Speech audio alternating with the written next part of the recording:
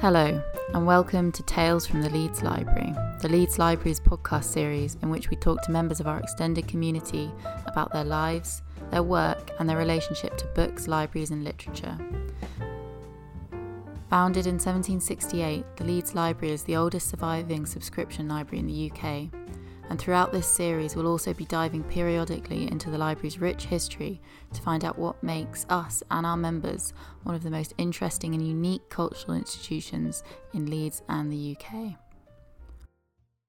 Hello, I'm Molly McGrath. I am the Projects Assistant at the Leeds Library, and today our guest on Tales from the Leeds Library is author Chris Nixon. Having grown up in Leeds, Chris spent the early part of his career as a musician in the UK and then as a music journalist in Seattle, writing for NPR amongst other publications. After 30 years in the US, Chris moved back to the UK in 2005.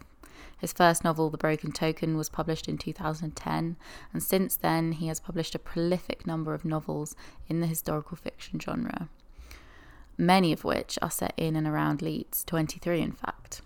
His latest novel, Brass Lives, which is part of the Inspector Tom Harper series, was published in July of this year. Alongside historical fiction, Chris has also written several plays, one of which, Newbrigate Blues, was commissioned by Leeds Jazz Fest and performed to the accompaniment of a live jazz quintet. Chris is also currently the first writer-in-residence for Abney House Museum. Hello, Chris. Thank you very much for agreeing to be on the podcast. So firstly, before we start talking about your novels, I want to talk to you about music. And you're a musician and a music journalist and played in bands for a long time. Can you tell me a bit about your relationship to music over the years and the music scene in Seattle as you experienced it? Well, music's been a big part of my life since I was 13, really. And my dad had been a jazz pianist in Leeds back in the 30s. And at some point, and I know this is true, but I don't know any of the details on it, at one point he played piano once with Nat King Cole, who was no mean pianist himself. Wow, so. In Leeds?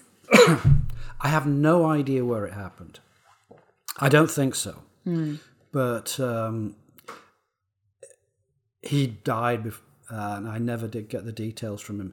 I actually I wrote a short story, a fantasy, from just based on that single fact. So I played in bands in Leeds, not that we did much or anything like that. After I moved to the States, I was in Cincinnati for 10 years, and I was in a couple of bands there, and actually met the guy who's my oldest friend, who turns out to be a superb writer himself. He's won numerous awards for his short stories and his plays, numerous grants from the state of Ohio, and he's got a novel coming out in October called Tiki Man. His name's Thomas M. Atkinson, to give him a plug, because he deserves it. He's a much better writer than I will ever be. And like I say, we've known each other for getting on 40 years now, so it's... Yeah, and you met through music? Yeah. I was... teaching evening classes in creative writing through Cincinnati Recreation Commission. One of my students had a party, so I went there with my girlfriend, and she emerged from the kitchen and said, "There's this guy in here you've got to meet." And that was Tom, and we hit it off, and we still have all these years later. He's still in Cincinnati. I moved around, but yeah. So it's so interesting how so much creative work does come from these random kind of coincidences. It's like, serendipitous meetings, and then you discover someone who changes your life, and then suddenly you have a whole career out of it. Exactly. And so in 86, I moved to Seattle. And at that point, the music scene there was sort of bubbling under. It was, and it came to the fore more in 88, 89. And I'd done a bit of music journalism in Cincinnati, but it was really 93 that I started properly. I'd been playing in a couple of bands in Seattle, not doing just here and there, some of the venues that, the bigger bands played as well, but clubs. And then I was playing solo and just doing that kind of stuff. And I just decided to quit and write about music instead. Yeah. And that turned into a whole career. I was doing a full raft of journalism, and I was writing these quickie unauthorized bios. I had a mortgage to pay. I had a young child, so the money was welcome. But there were years there when I actually made a really good living from writing, which is still something that stuns me. Yeah, well, I wanted to ask you about your biographies actually, because you said that they were to make a quick buck, to bring the money in. And I'm wondering what the difference is writing for a deadline when you've got to kind of reach a word limit, as opposed to, I suppose music journalism is like that as well, as opposed to writing novels and writing creatively. Well, the books, a lot of these were written before you could really get information on the internet. 1994, forget it. There was no internet, realistically. So it was a case of going down to the public library, microfilm, microfiche magazines, and photocopying articles, and just taking it from that. There were no interviews. It was all cut and paste. So you had to be aware of fair use laws. And you get a month to research and write a 50,000-word book. Wow. So the journalism was actually a really good grounding for that, because you were working with deadlines and word counts. You learned how to split up your day. I've got to do X number of words today and stuff like that, just to compartmentalize your days. And end up spending more time on the legal review than on any edit.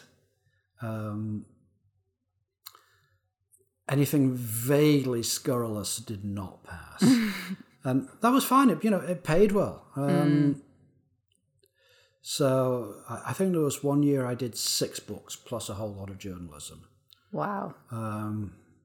You have to be so disciplined, I imagine. To It turned out I could do that. Yeah. I was also a lot younger then and had more energy.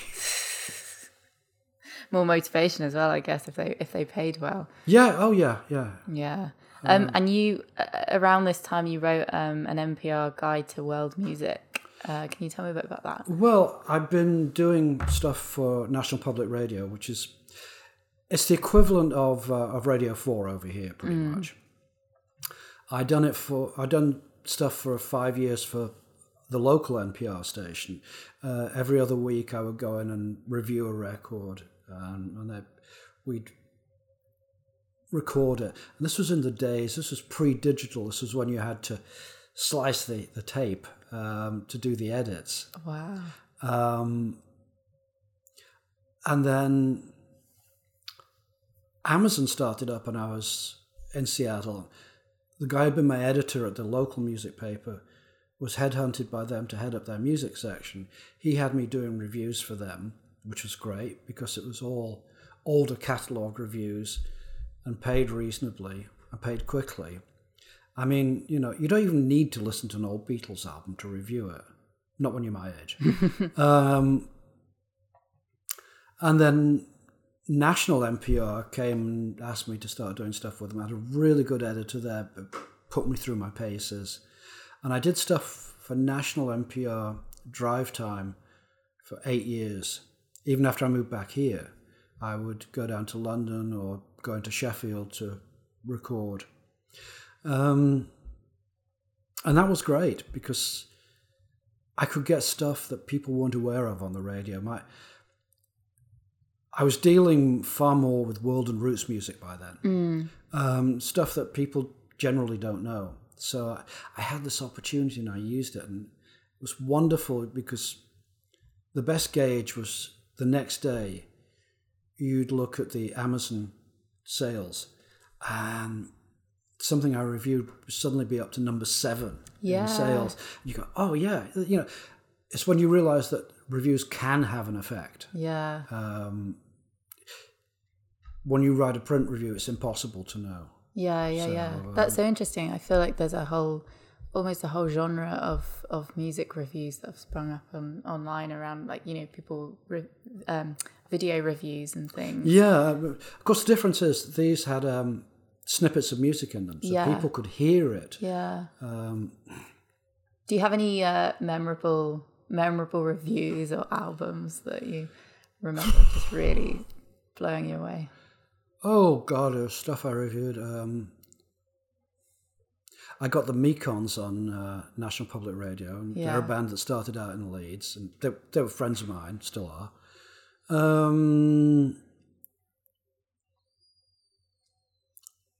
All sorts of things.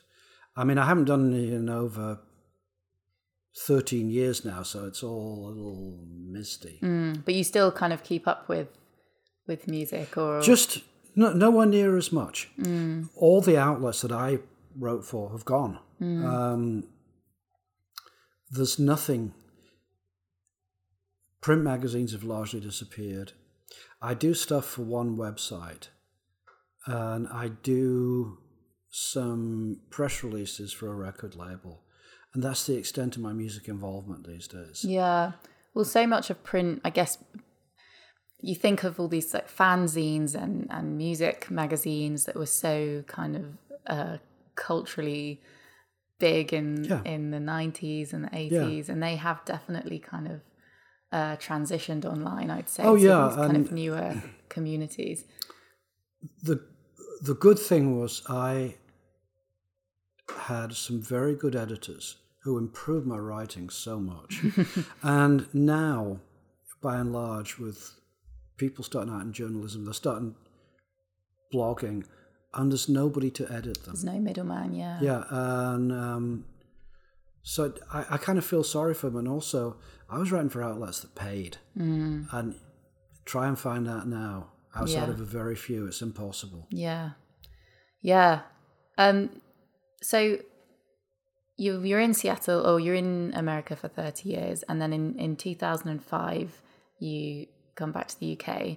And a few years after that, you start publishing novels. And you said that you'd had a kind of an unpublished or an unfinished novel that you'd written in your early 20s, and it had always been at the back of your mind. Well, I had a number of unpublished novels, 6 or 7 of them. I mean, the first was, I started when I was still living in Leeds, before I moved to the States.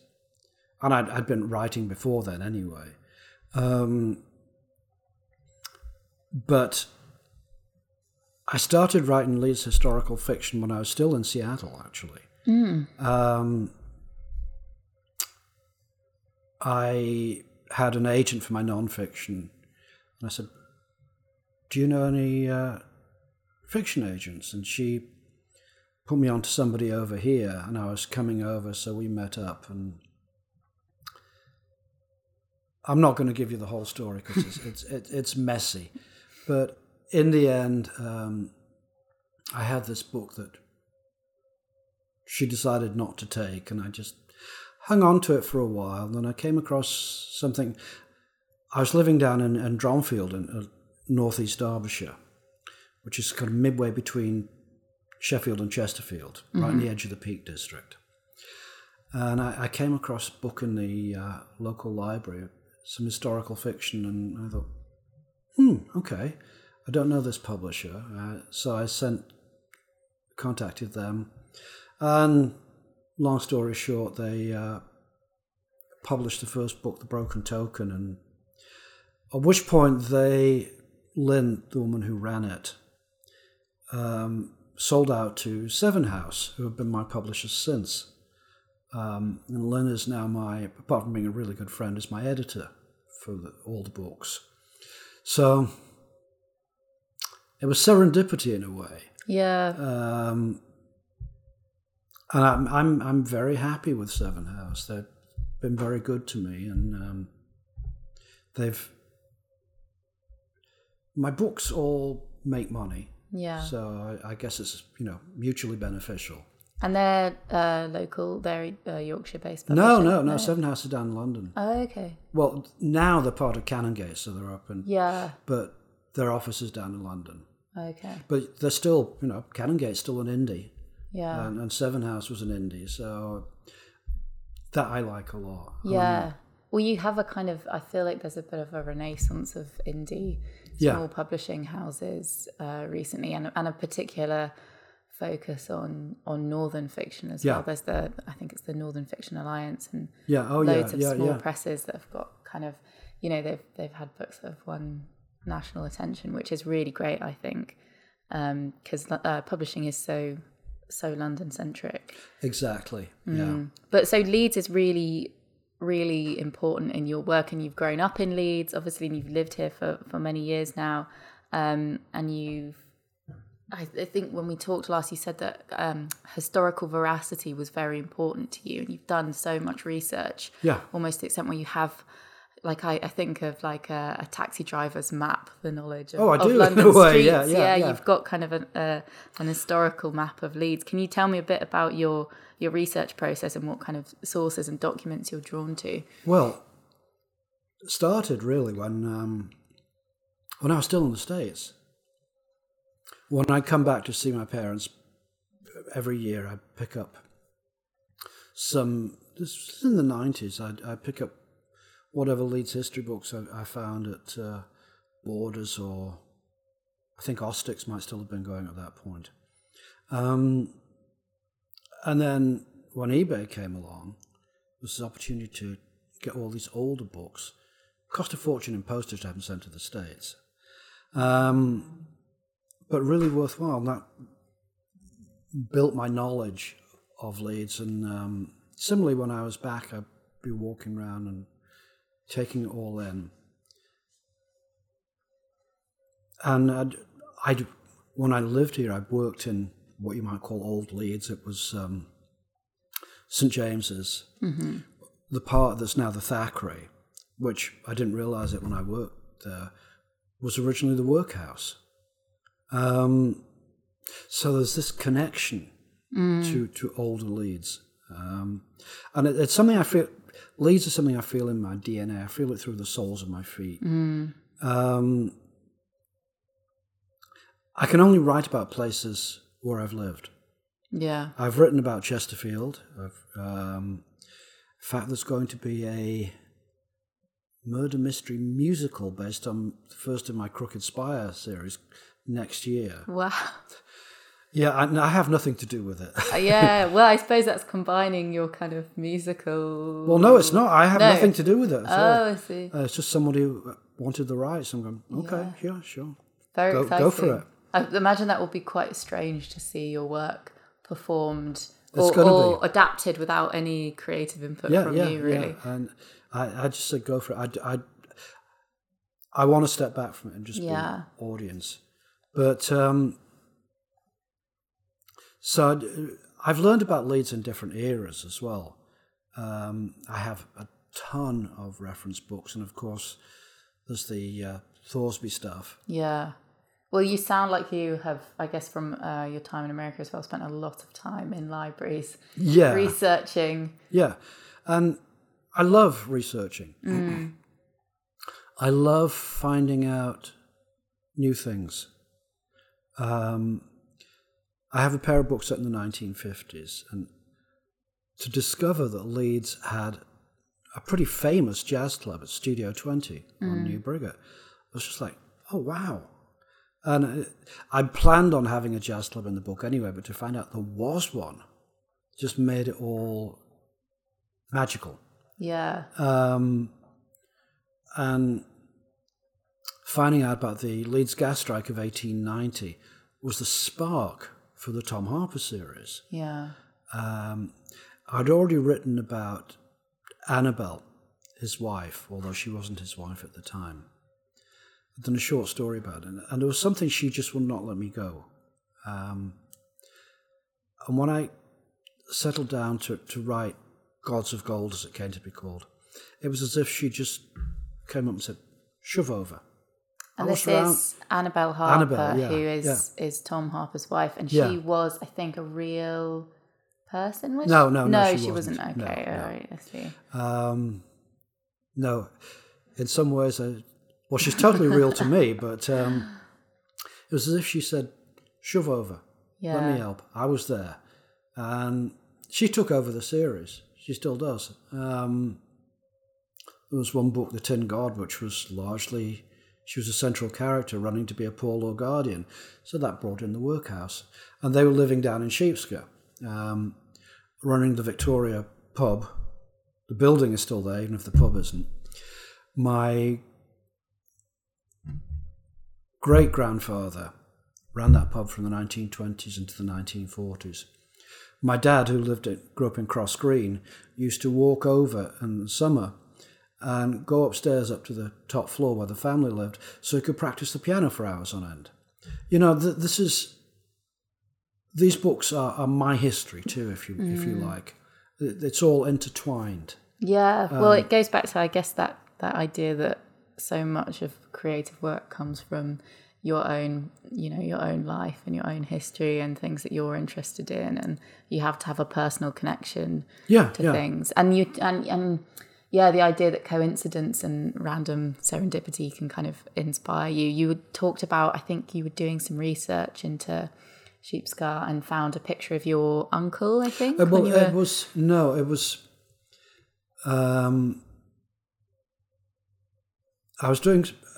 I've written a history of Sheepscot, which is, as far as I'm aware, the only one that's been done. It's not huge,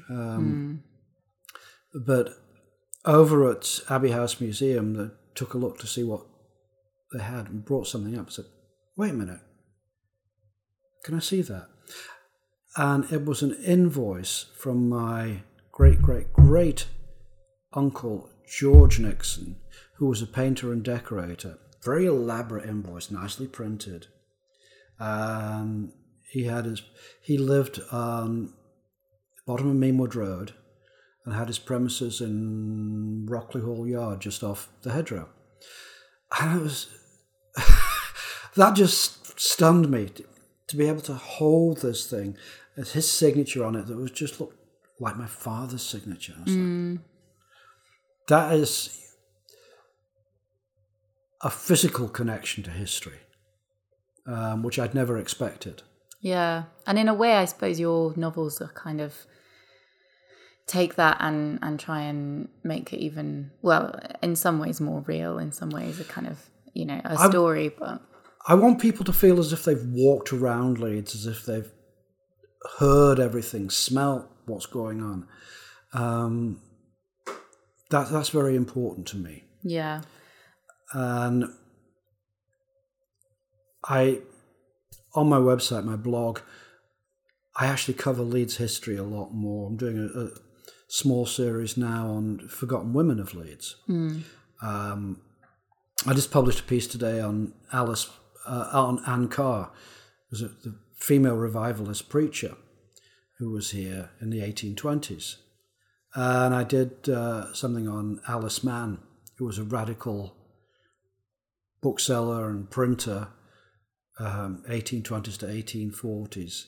So you helped organise an exhibition for Leeds City Libraries, I think, called the Vote Before the Vote, which was about the history of women's suffrage in Leeds. That sounds really interesting. Can you tell me a bit about that? Well, I assisted a woman called Vine Pemberton Joss, who's a suffrage historian. She's given talks here. And it was all 19th century, pretty much up to the formation of the WSPU. What's that, sorry? Women's Political and Social Union. That's the suffragettes. Okay. The suffragists predated them. The suffragists were more moderate. And in fact, Isabella Ford, who was the head of it in Leeds, was nationally known. And she was a Quaker, a pacifist, organised trade unions. She was a friend of Tom Maguire, who organised the gas strike here and a labour strike, and was important in the founding of the Independent Labour Party. Leeds has this very radical history, and it goes back to the 1820s. A lot of people aren't really aware of that. But this were various women, mostly very middle class. And But I'm very proud of this. One of the boards in there was about Annabelle running to be a Paulo Guardian. So I kind of surreptitiously wrote her into history. In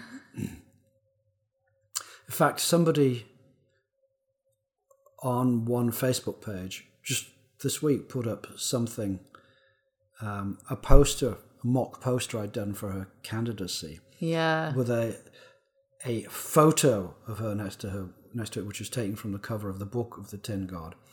And someone thought it was a real person. Well, I mean, I actually was a bit confused because I'd done a bit of research into that exhibition, and and I'm just like, oh wow, how great! You know, I love this.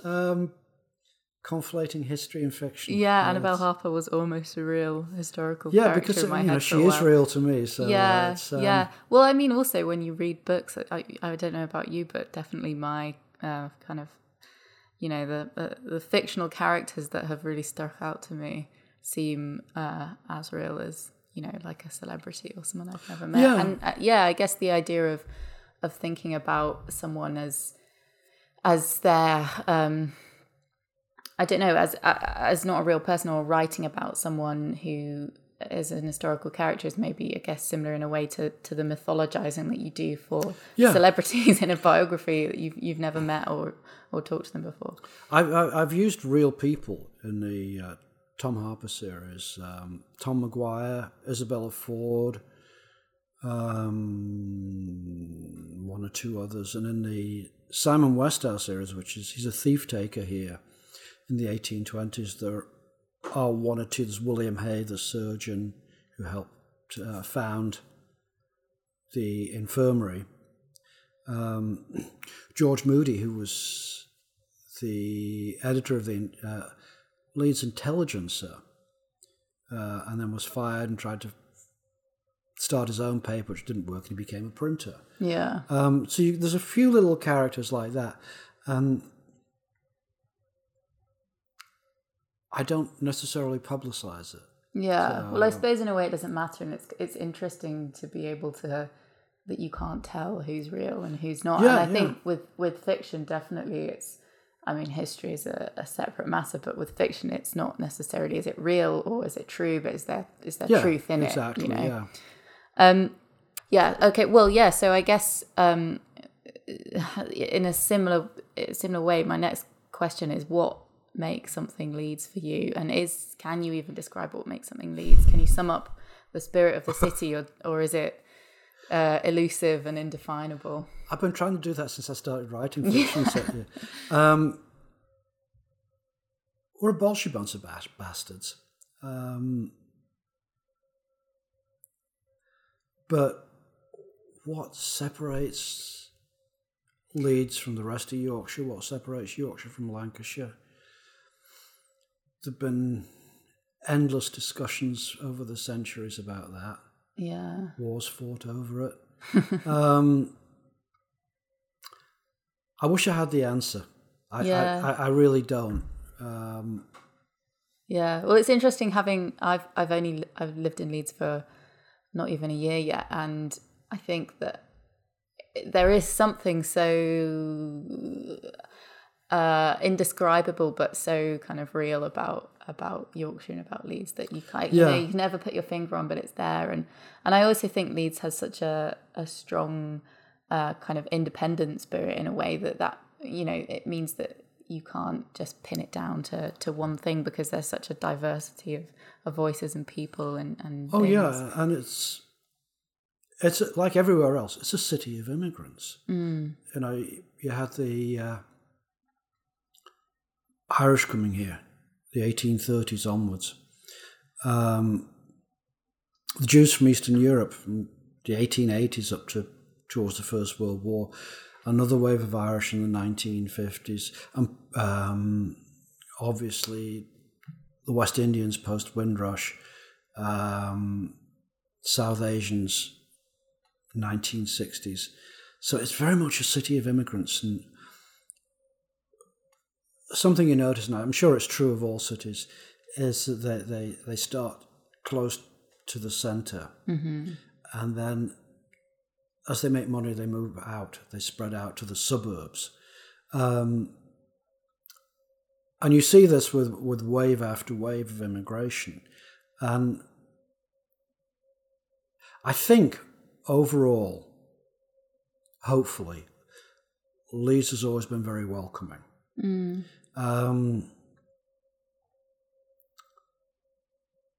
I don't know if that's the case, and quite honestly, being white and male, I'm too privileged to perhaps have the right opinion about that. But I would like to think so. Yeah.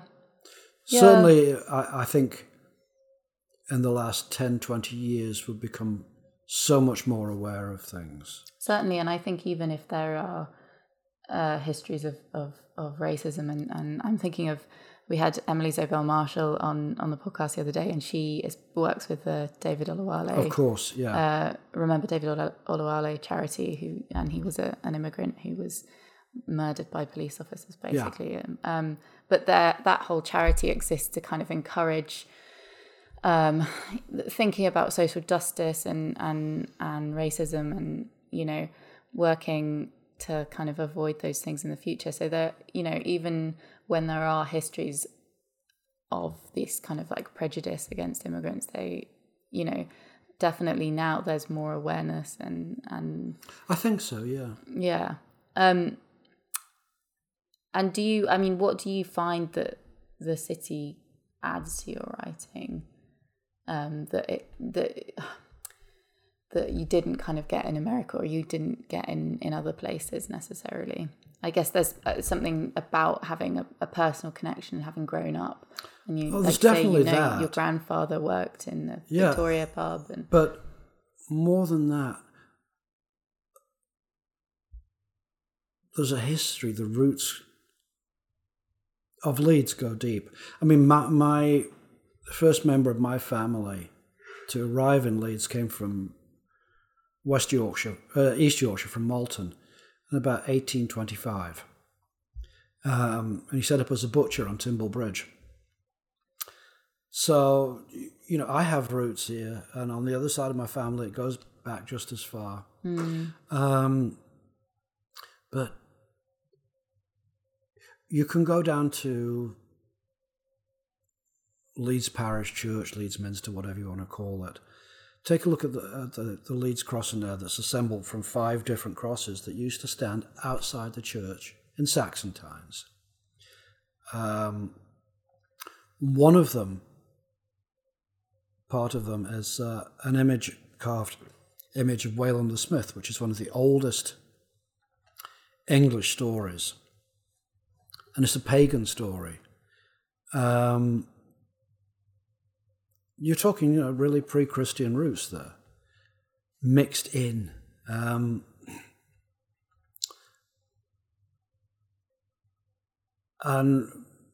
just so much of it. We're very much an industrial city. It was industry that made Leeds, for better or worse.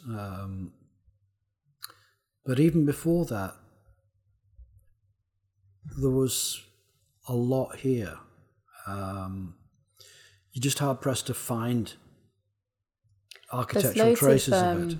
There's loads of folklore as well, Yorkshire folklore, which there's an amazing book in here, in the librarian's office just down there that I think it was like presented to a lord or something, but it's all these amazing old Yorkshire folk tales.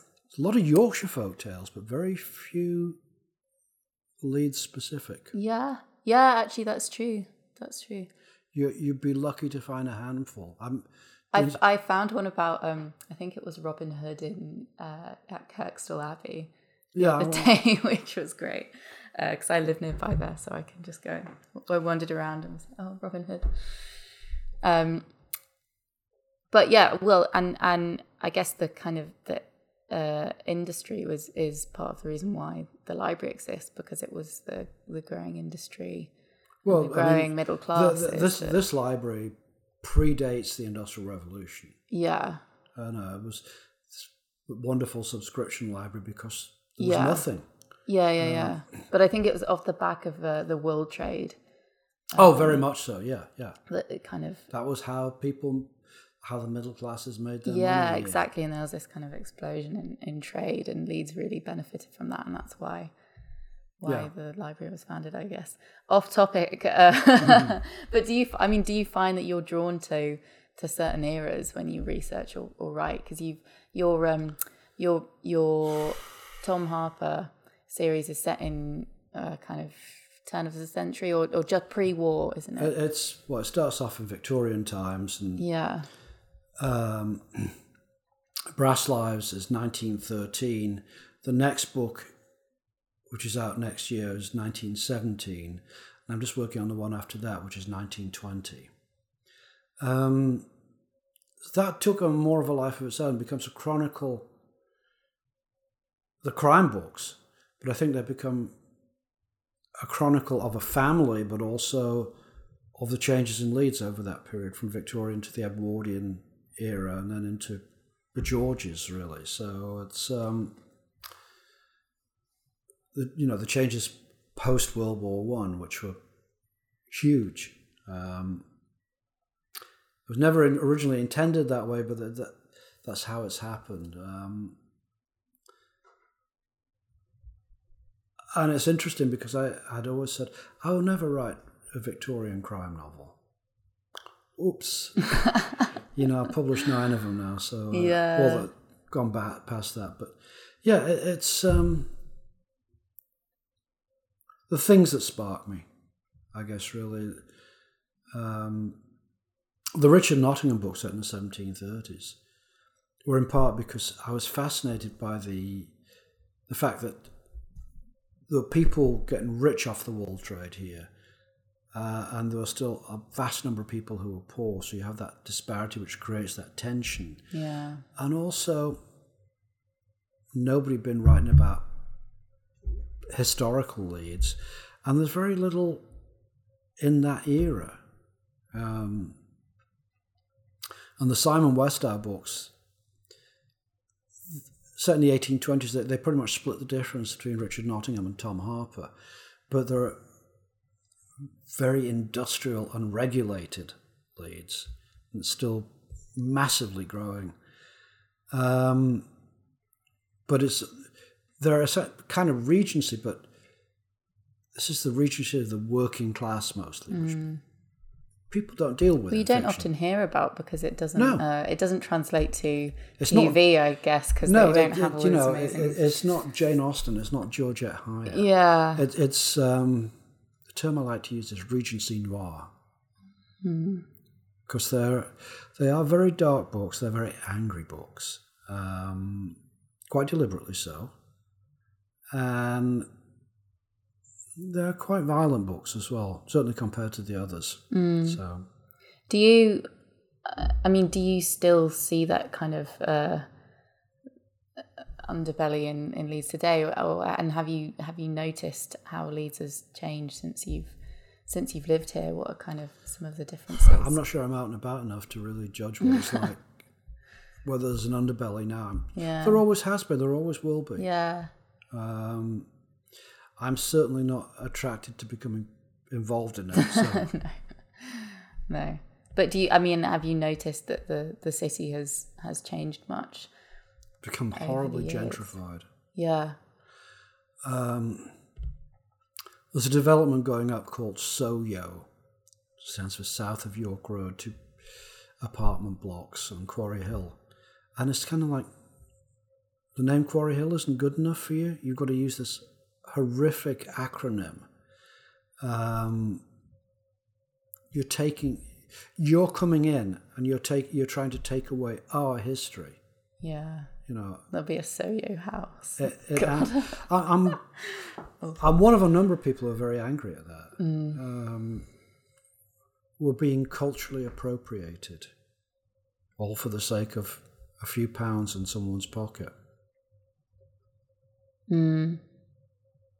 Any wonder people are angry. Well, I suppose that's where the importance of remembering and revisiting the history of Leeds comes in a way. And that's probably why your novels are so kind of have done so well, is that people especially people from Yorkshire like to, they need that history, or they are really drawn to that history. Well, if you don't know where you've come from, how can you know where you're going? Yeah, exactly.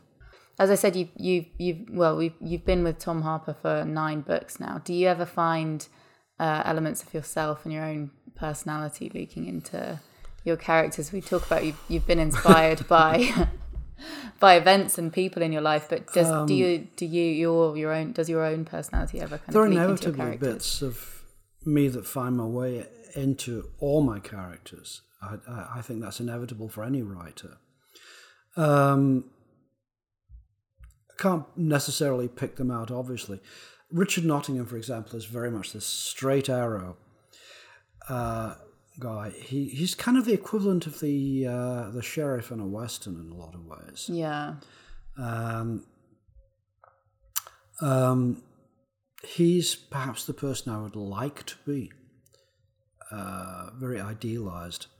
Tom Harper, I'm sure that I'm in there, but I'm not sure where. The Simon Westhow books, there's a lot of anger in there. And yeah, I have a lot of anger in me. So it's more just a way of getting it out than anything else. Rather than, I couldn't say, oh, that bit's definitely me, that bit's definitely me.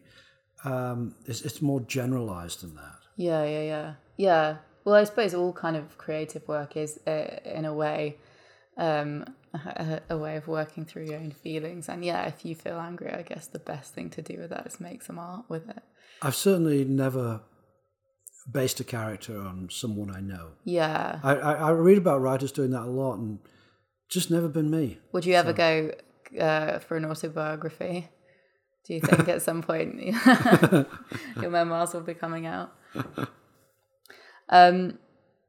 So you recently became the first ever writer in residence for the Abbey House Museum. Can you tell me a little bit about the museum and the work that you've been doing with them? Well, came about more initially as a joke than anything else on Twitter. And I'd done work with Abbey House before. And then they kind of suggested it, and I'm like, yes, I'd love to. This is an honor. It's great. And I'm amazed at some of the things that just writing novels have led to, like doing the exhibition at Leeds Libraries. That was a high point for me. I'm getting involved in proper Leeds history. I love that.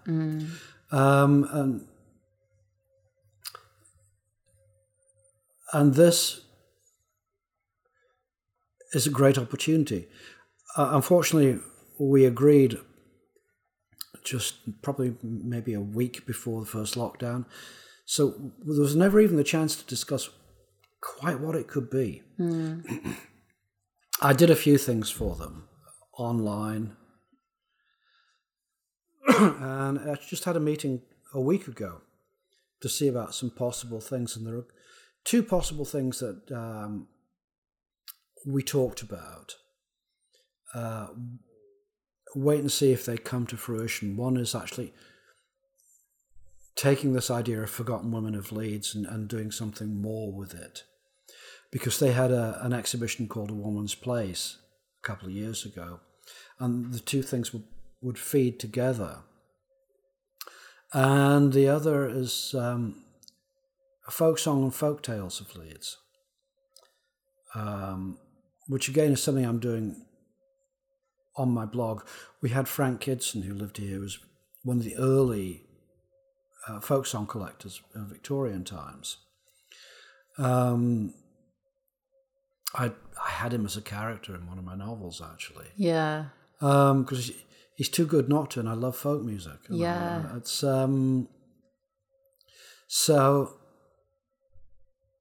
seeing where that goes, because there's some of Kidson's stuff in the Central Library. This collection of broadside ballads, some of which mention Leeds. And again, Leeds is poorly served by folk song. Yeah. When you consider that there's a lot of industrial folk song in Lancashire, particularly Manchester. Reams of it. You could lose yourself in it. but there's very little here. Yeah. And so I've been doing a bit of research about that. And again, it's stuff that fascinates me, and it perhaps gives a forum for it to be more widely known. Yeah, well, I mean, since I've been here, I've kind of dipped my toes a tiny bit into Yorkshire folk tales, and I think they're fantastic. Well, I mean, that leads me on to actually to ask you about the Leeds Library, what your connection with it is, what your relationship with it is. How long have you been a member? Well, I've been a member for a few years now, since I could afford it. I've wanted to be a member much longer than that. I've done research down here before that. Supposedly, and I from what I understand, the records from the several decades before are lost, but my father was a member here for a while, which I could well believe.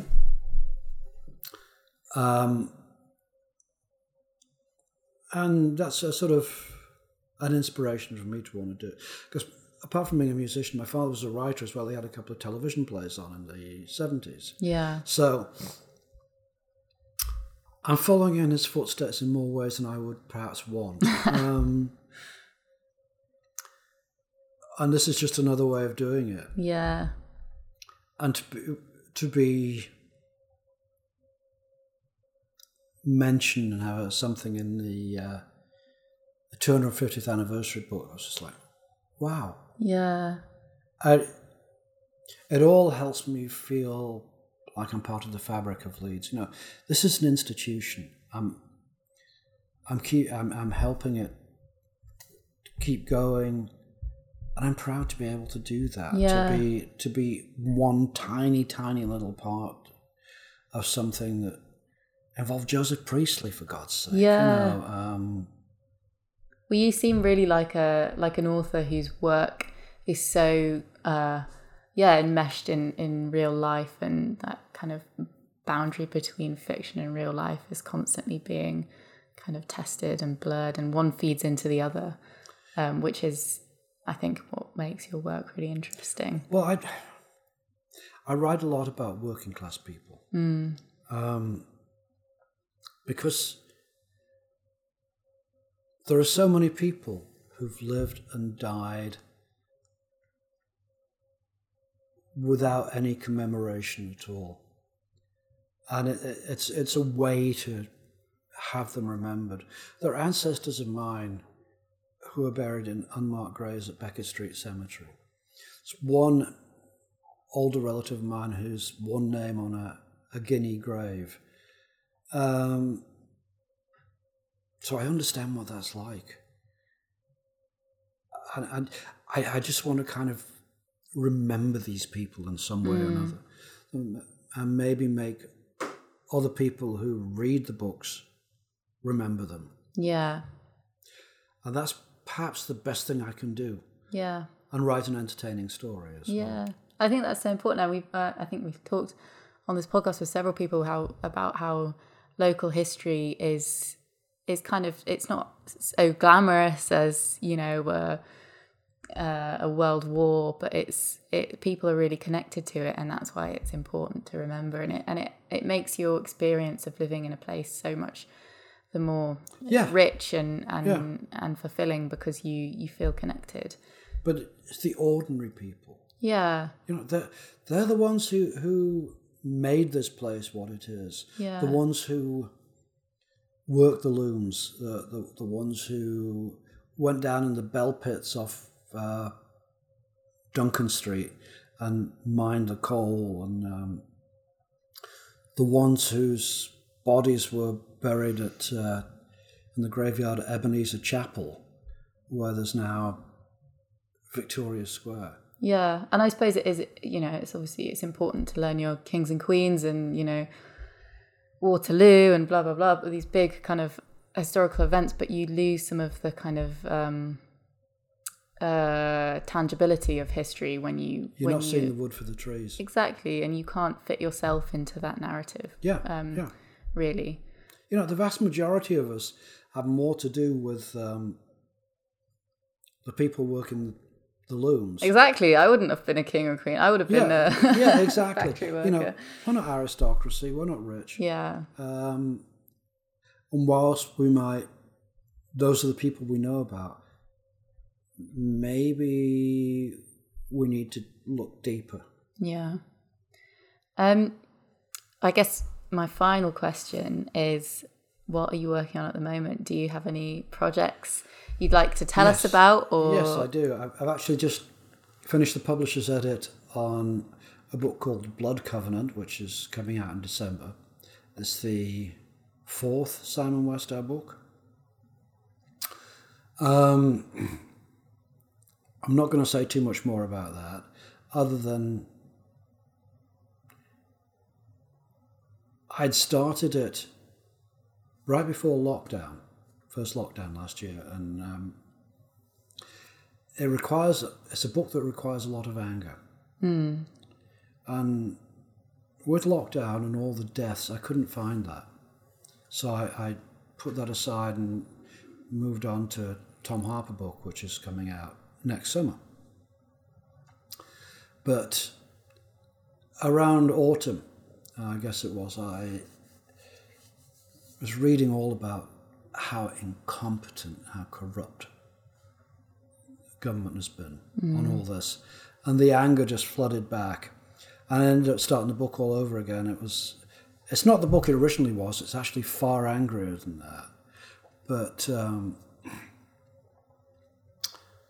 and I just recently finished another Simon Westhow book, which hasn't even gone off to the publisher yet. And I'm fascinated with the character of Jane in those books. She's, to me, one of the best characters who's come to me. Yeah. And I'm now on the 11th Tom Harper book, which will actually be the last in the series. Set in 1920. Okay. So. And for anyone who's interested in the Tom Harper books, the 9th one has just been published, Brass Lives. Yes. Which I've say I'm a couple of chapters in and I'm enjoying it immensely. If you're proof that you sent me. But I actually, it's interesting that you talk about anger, because you don't, I guess we see history and, not so much fiction, but history is definitely kind of a reserved realm, free from emotion, and, it's all names and dates. But actually being angry about history reminds us that, history is happening all around us and it's, in the present, and we're not kind of passive readers. We're part of the fabric of where we live. And and you read statistics, reports of factory abuse of children. Simon Westhow has experienced that growing up when he was in the workhouse and working in the mills until he walked away from that. So that at the start of the Blood Covenant, Dr. Hay from the infirmary comes to him and has had 2 children come in. Westhow has given evidence a few years before to a commission investigating what happened with children, child labour. And these children have been abused in the factories to the extent that they die. And this just sparks memories, sparks anger, and a desire to get some justice for them, which is the starting point of the book. So it's very personal, but history is personal. It happens to people. Yeah. It's not just reading an event, reading a report, the people behind this. Exactly. And people happen to history as well. I think it's important to remember that we all are living in the world and we have, we have an effect on it. And I think we can get a bit lost in how big everything is sometimes. Oh, absolutely. Yes, I agree with that. Yeah. Yes. Wow. Well, Chris, thank you so much. Well, thank you for having me. For being on the podcast. I've really enjoyed talking to you. It's been really fascinating. Brass Lives out now, and look out for future projects. The final Tom Harfer book. Well, that's a long way off yet. Yeah. I'm only about 15,000 words into it, so there's a long way to go. Well, I'm sure with your ability to... I'm in no rush. Your discipline. Take my time over this. Yeah. All right. Wow, fantastic. Well, thank you. Cheers. This has been a podcast from the Leeds Library. Links to more information about our guests and any works talked about can be found in the description. If you'd like to find out more about the Leeds Library and any of our upcoming events, please visit our website at www.theleedslibrary.org.uk, or you can follow us on Twitter, Instagram or Facebook at the Leeds Library. Thank you for listening, and keep your eyes and ears peeled for more tales from the Leeds Library in our future episodes released every Wednesday.